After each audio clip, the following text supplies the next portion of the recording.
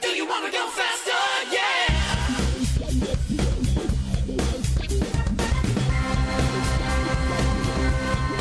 It's time for RoadWorthy Drive with Ken Chester, America's premier automotive news and information talk show. Ken loves talking all about cars, past, present, and future. Here he is, that automotive nerd with the historical twist, Ken Chester. Welcome to another hour of RoadWorthy Drive. I'm your host, Ken Chester. I'm so glad you could join me for this hour. As always, we have plenty to talk about and discuss, so let's get to it. First, a bit later during this segment, Volvo gets detoured with its autonomous vehicle project, and driverless car insurance comes to America. That is in breaking news. Topics for this hour include the unexpected impact of autonomous cars, a future with windows that make electricity, and finally, another Tesla competitor. Engaging with me is easy and convenient. Call or text the RoadWorthy Drive line at 872-222-9793 anytime, 24 hours a day, 7 days a week. If you would rather email, that address is ken@roadworthydrive.com. Either way, you connect you with me and the show. I want to hear from you. RoadWorthy Drive is indeed a team effort. The designated adult at the controls, as always, is my friend and RoadWorthy Drive executive producer, Jack DeLeon. Hey, Jack. Hi, Ken. How are you? Not too bad. The holiday's treating you okay, sir. Oh, yes. Well, I'm glad to hear that. Way too much food, and I'm going to have to go on another diet. Another diet? Oh, my goodness. It seems like I'm on a constant diet. Have you found one that works for you, then? No. Oh, my. See, here's the problem. Uh-huh. Somebody said to me one day, do you like seafood? Yes, I seafood. I eat it. Makes sense to me. You need to get off that diet, though. Makes sense to me. Okay, Ken, let's talk about breaking news this week. What happened to Volvo?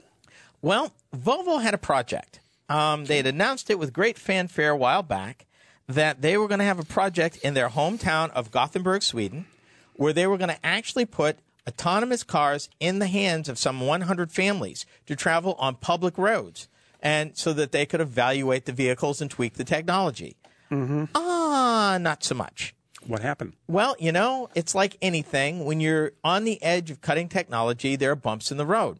Part of Volvo's problems is they wanted to hold out as long as they could for the sensor technology before picking a sensor provider, partially because all of that is evolving so quickly and improving so much. They wanted to get the best technology they could so they could stay cutting edge. So they've been holding out and holding out and holding out. Also, their issue, they wanted to make sure that when they did launch this technology, that people would be able to trust it.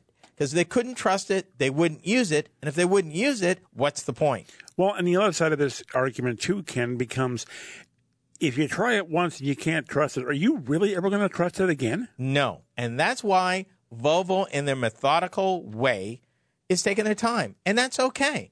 Because this technology, which is in the process of disrupting the auto industry, and everybody's into it, Volvo actually has an edge because a number of the vehicles used in evaluation with companies like Waymo and some others were actually Volvos. Uber's testing is Volvo's. The Volvo XC90, as a matter of fact, which in fact was partially designed with Uber in mind for the tests that they're doing now.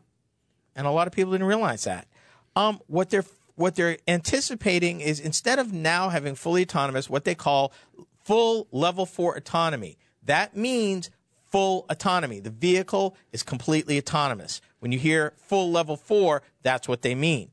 They feel that they'll be ready now, instead of now in 2017, they'll be ready in 2021. That's another 4 years from now. However, they're still going to provide families with the XC90, except that they will introduce the tech gradually. So in other words, instead of all or nothing, they'll gradually. And here's an interesting aside. They're going to also have cameras inside the vehicles so they can see how the families that drive these vehicles interact with the technology, which when you think about it makes sense. You know, what are they doing? What are they not doing? How are they responding to what the vehicle is doing? These are important things so that you can tweak it, particularly if they're acting in a way the engineers never imagined. Otherwise saying, oh, no, we expected them to do that, but they're doing this. Let's find out why, what's causing them to do it that way. So you've got a lot of that going on, but they believe that their methodical approach will make their full level 4 autonomous vehicle even better when it comes out in 2021. Okay. So, and also remember, Volvo got that firm order we reported here a number of weeks ago from Uber for fully autonomous vehicles. So the question is now, if Volvo's putting this off to 2021 and Uber was expected to start getting fully autonomous cars in 2019, does that put that 24,000 unit order back 2 years? Or are they going to get what we call, instead of fully autonomous, maybe highly automated vehicles, which are conditionally autonomous in the case of Tesla's Autopilot or GM Super Cruise? Don't know. Okay, and here's a question that I have. Mm-hmm. Is this car, if they come out with what you just said in 2019, mm-hmm. can they make that car completely autonomous by changing the software program? Oh, yeah. Oh, yeah. Right now, that's the thing. You're building this in. See, what most people don't realize, this whole autonomous project is being built in layers and is being built from the existing systems that have been evolving in cars since really 2006. NHTSA made certain conditional things standard in 2011, like traction control, stability control, side impact airbags, all had to be.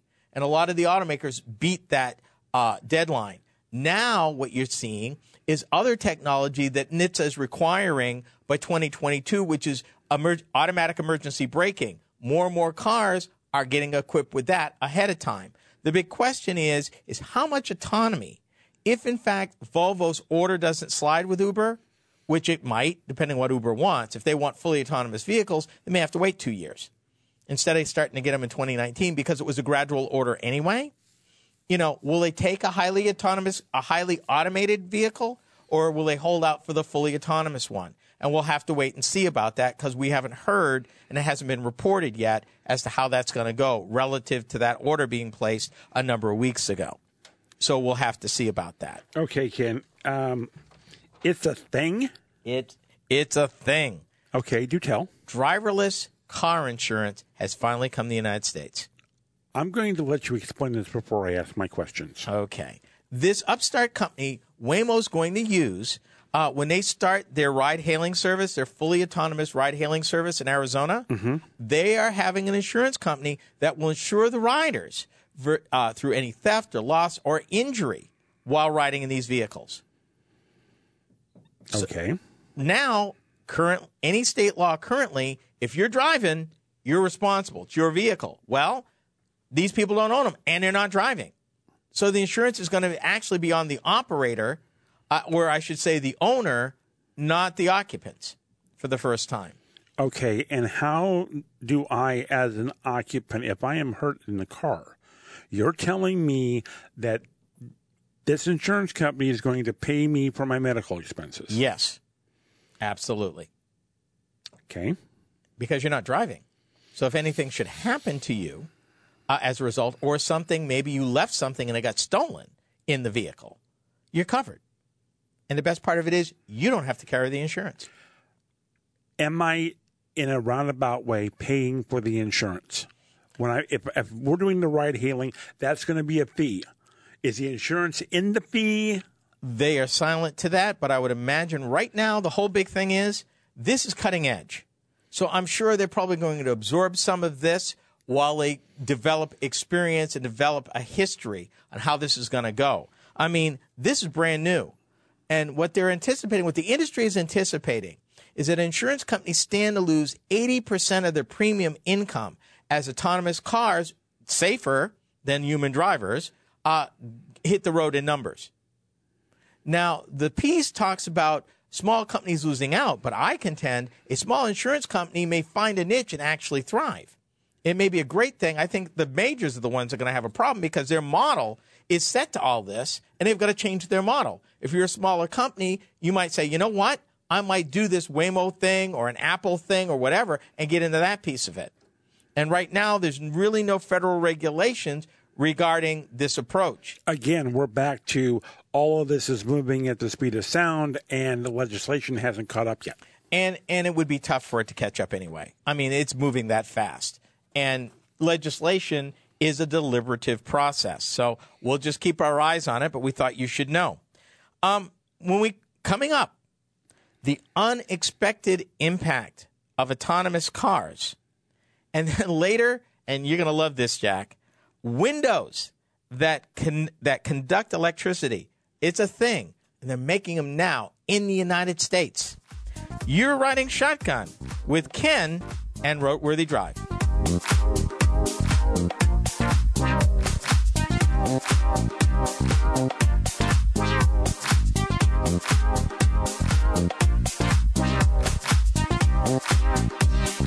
Go to RoadWorthyDrive.com to check out Ken's blog, listen to past shows, and the times when you can see the show on Facebook Live.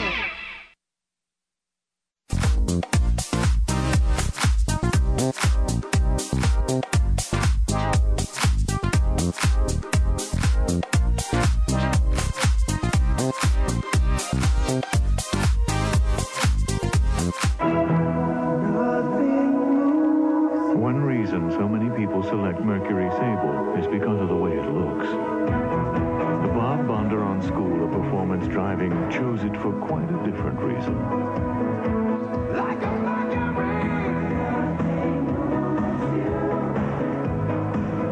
Isn't it nice to have all that handling and the quality of a Mercury? Now get 2.9% APR or $750 cash back on Sable. See your dealer for details.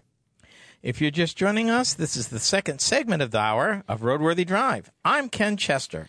Thank you for dropping by. Now, regular listeners know that we've explored the many aspects and evolution of autonomous vehicles. But what about the unexpected impact of an autonomous vehicle economy? Thought we might explore that part of our lives as this technology edges closer and closer to the mainstream. Now, I decided to, there was one writer that I was reading that kind of opened it with this. And he says, we're living in exciting times. And I went, you think? His argument is, I don't think people have fully grasped the massive shift we could experience over the next 5 years with self-driving cars. I preface it with this. I would argue not the next 5 years, but really the next 13. Actually, and I've said it here before, I am calling 2020 to 2030 the transformative decade. I think what we're going to see during this time is so many different things happening, so much technology that finally gains traction, and we start voting with our dollars, with our preferences, as this stuff is introduced into the mainstream. Now, he represents a few things that I thought were interesting enough to talk about, that I would talk about. One, accidents would be reduced. Well, we talked about that. A figure that we've always tossed around, and NHTSA's tossed around, 94% of accidents are driver error or as a result of driver decision. That's going to be drastically reduced. Another thing he talks about, insurers and taxi services could suffer. May I tell you, because of Lyft, because of Uber, Maven, a host of others, that's happening right now.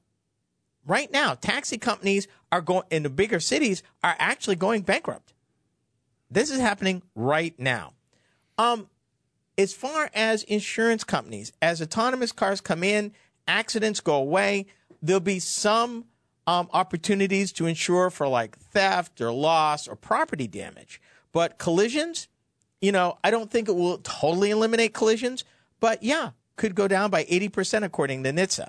So yeah, quite a bit to where it's no longer lucrative for them.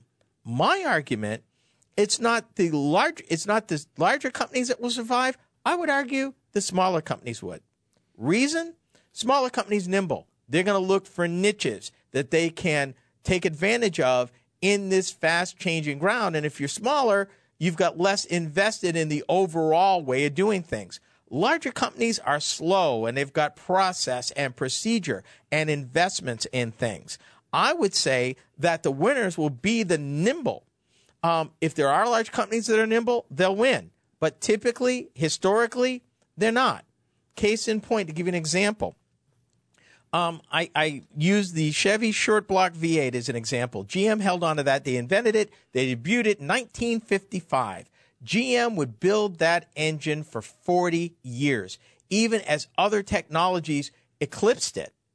And even then, it would take GM another 10 years to embrace and move away from that engine. Why? They had billions invested. They had lines. They had procedures. They had investment. They had research. A large company, same way, be it insurance or some other thing. So my argument would be small insurance companies would probably be the winners because of being nimble. But here's a question for you. And I wondered about this. What would public transportation be like in a world of ride sharing, ride hailing, heck, being able to rent your car out while you're at work? How does this figure? And I don't know. I really don't know. I think that, for the one thing, there'll be a smaller subset for people who have mobility challenges. I think that maybe public transportation shrinks to that piece of it, which right now is really a small piece. It's kind of their outreach. I think that's where they become in filling those gaps where standard, if you even use that term, or I should say market available mobility options are still inefficient for somebody who's either handicapped or infirm, even in an autonomous world. Really? That's what I think. Okay. Because having had experience with this, I know how important it was to my sister to have the fact that she could still drive. She just didn't have one leg. And when she didn't have her car, those were probably her worst days. Yeah. But here's the thing. I think that, again, with this transformative decade, there's going to be so many options. But I'm just thinking about the subset of public transportation. What will that look like? If I can hail a car, I don't need to take a bus. If I can hail a car that I can reach with an app, which would be available to my beck and call to do whatever I want for pennies, literally, a day. And again, so many different ways. I don't have to go home the same way I came. And that's what we're looking at in this brave new world. But I'm looking at people who right now have mobility challenges that need, like Joyride, for example, in our community where it's an organization that takes people to like the doctor's appointments and things and is a human being that helps people with their wheelchairs and things like that. People who already have a challenge that even these many different mobility options is not an option for them because they have limited ability to get around and they need that extra. We'll have to see. I think public transportation caters to them, which means it becomes smaller, more precise, but in the end, more efficient. Well, don't you think we're already seeing that now in our community? I think we're making a move, but because if you look at our public transit, if you're in a wheelchair, you can get on the bus. You can. If you need to go someplace, we have what's called paratransit. Right. They will come get you and specifically take you to a spot where you need to be. And I'm thinking that the future will look more like paratransit than the typical definition of public transportation in the United States today. We're a bus culture here in this community. Back east, there are subway and trackless trolley and bus culture that does not necessarily lend itself well to people with mobility challenges. And I think that in this future, the paratransit of being very hands-on, where you have a human being that can come into your home or community and help you get into the vehicle.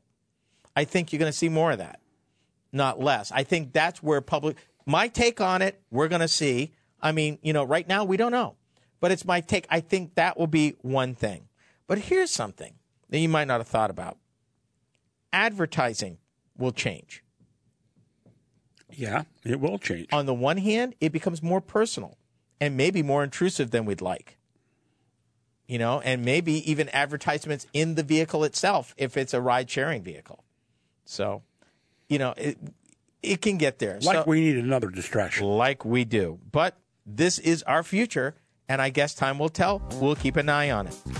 Next up, solar windows that produce electricity. And later, Chinese car maker NIO takes aim at Tesla. This is RoadWorthy Drive.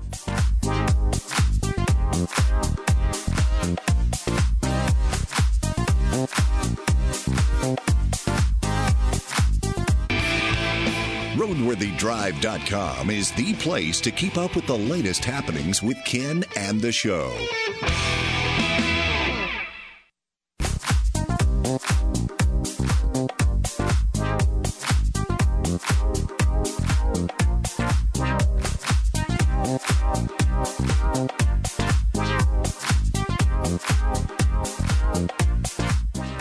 Welcome to segment number 3 of this hour of RoadWorthy Drive. I'm your host, Ken Chester. For those of you who want or need more than your fair share of the road, may I suggest the show website, www.roadworthydrive.com. There you can listen to past shows, watch video of our weekly behind-the-scenes antics in studio as we produce the show, and more.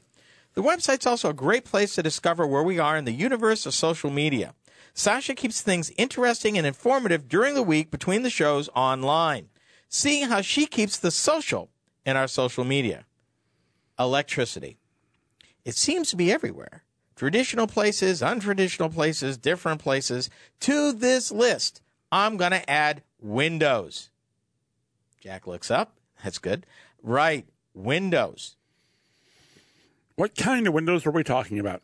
Regular windows that make electricity. Okay, I'll try this again. I was not specific enough. Okay. Your house windows, your car windows, windows in your office building. What are we talking about? Office building windows primarily, Okay. sunroof in your car, and heck, maybe eventually your home. Okay. I'm really excited about this because what they figured out, this new company, this upstart, has figured out a way to generate electricity using what they call a organic clear substance that will use all kinds of light. You're laughing. Did I miss something? You got that look in your face. I went somewhere I probably shouldn't have Probably not have gone, no. Go on. Let me introduce you to Solar Window. Maryland-based Solar Window thinks the future could come from a different angle. The company claims that when installed on a 50-story building, its solar windows could generate up to 50 times more power than conventional roof panels. That's a lot of windows. And they've been around for almost 20 years working on this. So that it's not new. But think about this for a minute. And this is what got me so excited. If you have a way to generate electricity from literally any kind of light, including fluorescent light, indirect light, areas in which regular solar panels need direct sunlight to work, Right. these don't. Okay. Let me ask you a question. At some point in time here, with all the ways that we're about to be able to generate electricity, at what point in time do we no longer need the power company? Very, very soon. That's the other reason why I got excited about this. Okay, but right now, you have the ability to sell your excess power back to the power company. Where that capability is indeed growing. With the falling cost of battery storage systems. Right. See, battery storage seems to be the missing piece between renewable energy and reliable, predictable power available to the grid. The biggest challenge they had is, grid on a windy day, but I don't need it on a windy day. If it's cloudy or it's raining or there's no wind, I need power then. So I still need to have what they call spinning capacity at the power plant, and somebody's going to pay for that, which is the ratepayers. Imagine a world with battery storage, solar, wind, stored in a battery. Maybe that battery's even in your car or at your home that you could either power your house, sell it to the grid, depending on a prearranged schedule that you were willing to sell it at so much a kilowatt. And theoretically, you may not even need the high tension lines. Yeah, the miles of high tension lines become irrelevant because you can literally develop communities that have enough of this power availability to generate its own decentralized power and maybe only connected or interconnected to offer to other parts of the community who might be short that day. Okay, so what you're saying is the south side of the town that we live in could be powering the north side because on the south side we have extra power. Or maybe even downtown during business hours. Right. okay, we sell it to downtown. At the end of the day, maybe they sell it back to us. Maybe we don't even need it as our electric cars go home or our electric windows generate this electricity. This is fascinating. The thing I was thinking about, right now, they're concentrating on office buildings and commercial uses. Correct. But they're also developing where it's flexible. That tells me there's a day when, imagine if every car window in your vehicle could generate electricity because it didn't need direct sunlight. Any kind of light would do. Okay. Which means, heck, you park it under a street light, it's generating electricity. Okay, Ken, here's my question. Mm-hmm. At what point in time does the power company cease being the power company and becomes a power broker? Who knows?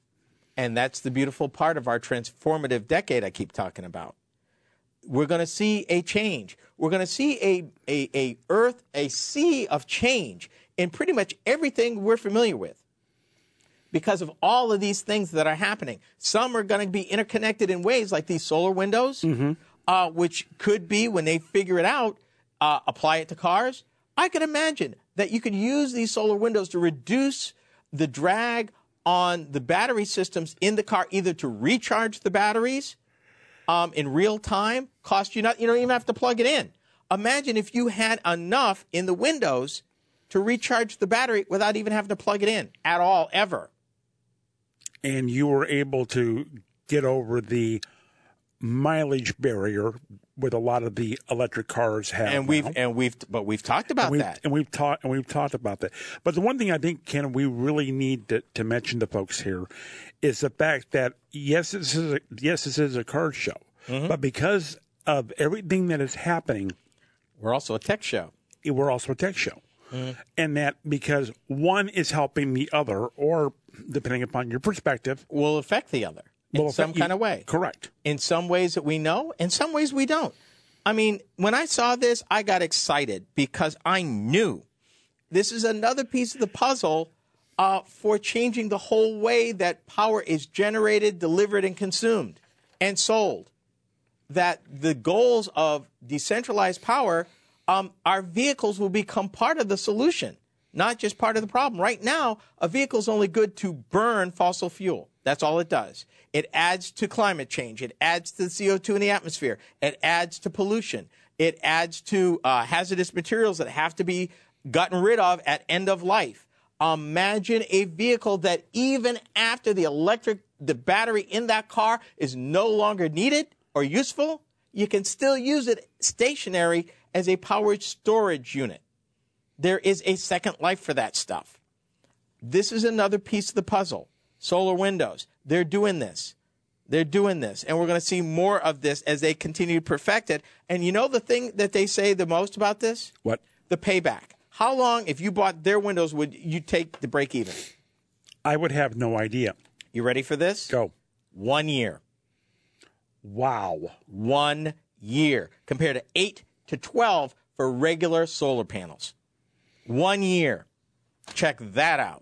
Well, yeah, and you'd also be cutting your expenses, too. Quite a bit. Yeah, put that in your cereal. Well, when we come back, we're going to talk about NIO, another Tesla Contender.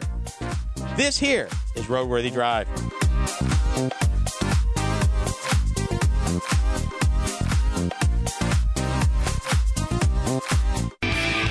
You're listening to RoadWorthy Drive with Ken Chester on the RoadWorthy Drive Radio Network.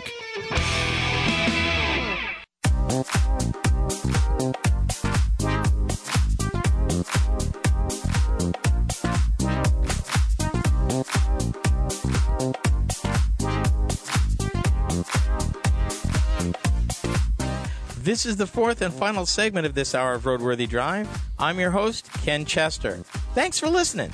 In this segment, I want to reintroduce you to Chinese automaker NIO. A while back, we introduced the automaker as they displayed a few concepts of potential electric and autonomous vehicles that they were planning to introduce in the next several years. Well, unlike the fate suffered by the meltdown of Faraday Future, another Chinese automaker, they've actually developed for sale a darn good-looking Tesla competitor worthy of consideration. May I introduce the Neo ES8? It's an SUV. They're going to make it to order. It's all electric. It has a range of 220 miles. And a sticker price actually falls between a Tesla and a Lexus. It's about, let's see, this one, $67,000. But here's the thing. Two motors, two electric motors, 0 to 62, 4.4 seconds. And here's another thing. They've got a couple of different ways you can basically get your charge on. You can charge it the normal way. Okay. Or you can do this thing where for an extra $120 a month, and they'll knock $15,000 off the price of the vehicle, they'll swap out the battery. Takes 3 minutes. Say what? Yeah. They'll swap out the car battery in 3 minutes, send you on your way with a fully charged battery. 3 minutes. For $150 a month. 120. Okay. But the thing is, no waiting. Charging would take longer than that. Well, you have a point. And did I mention they knock $15,000 off the price of the vehicle? So it's not 120. It's not 67 and another 120. It's 67 minus 15 plus 120 a month. And it's a sharp looking thing. It's kind of a cross between the front of it looks a little Toyota-like, but it's very square, but it's very sharp and it looks very modern. Okay, since I haven't seen this, hold the picture up. Okay, that's interesting. Yeah. I mean, this thing, the company actually started, and they actually built a fully autonomous supercar that broke a record. Let me see if I can get that piece of information for you. Let's see. It's right here. Looking for it. Yeah. Their supercar is called the Neo EP9. It set a new world speed record for an autonomous vehicle at the Circuit of America's racetrack. Mm-hmm. Yeah. The ES8 was originally introduced earlier this year at the Shanghai Auto Show a few months ago. Now, here's the thing. Faraday Future, we talked about a few shows ago.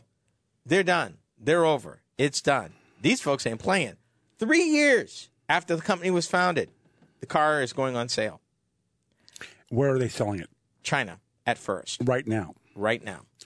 Is this car going to be coming to a showroom near us? Perhaps. They've said they want to, but they haven't, no final plans yet. And that's fine. Here's another thing. Difference between Neo and Faraday Future and Tesla. How many miles of testing you think this ES8 has gone through yet? I have no idea. 1.8 million miles. Before the first one goes on sale, they would have abused this thing for almost 2 million miles. Wow.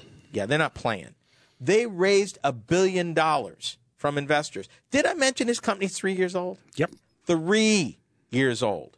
That is the speed of technology these days.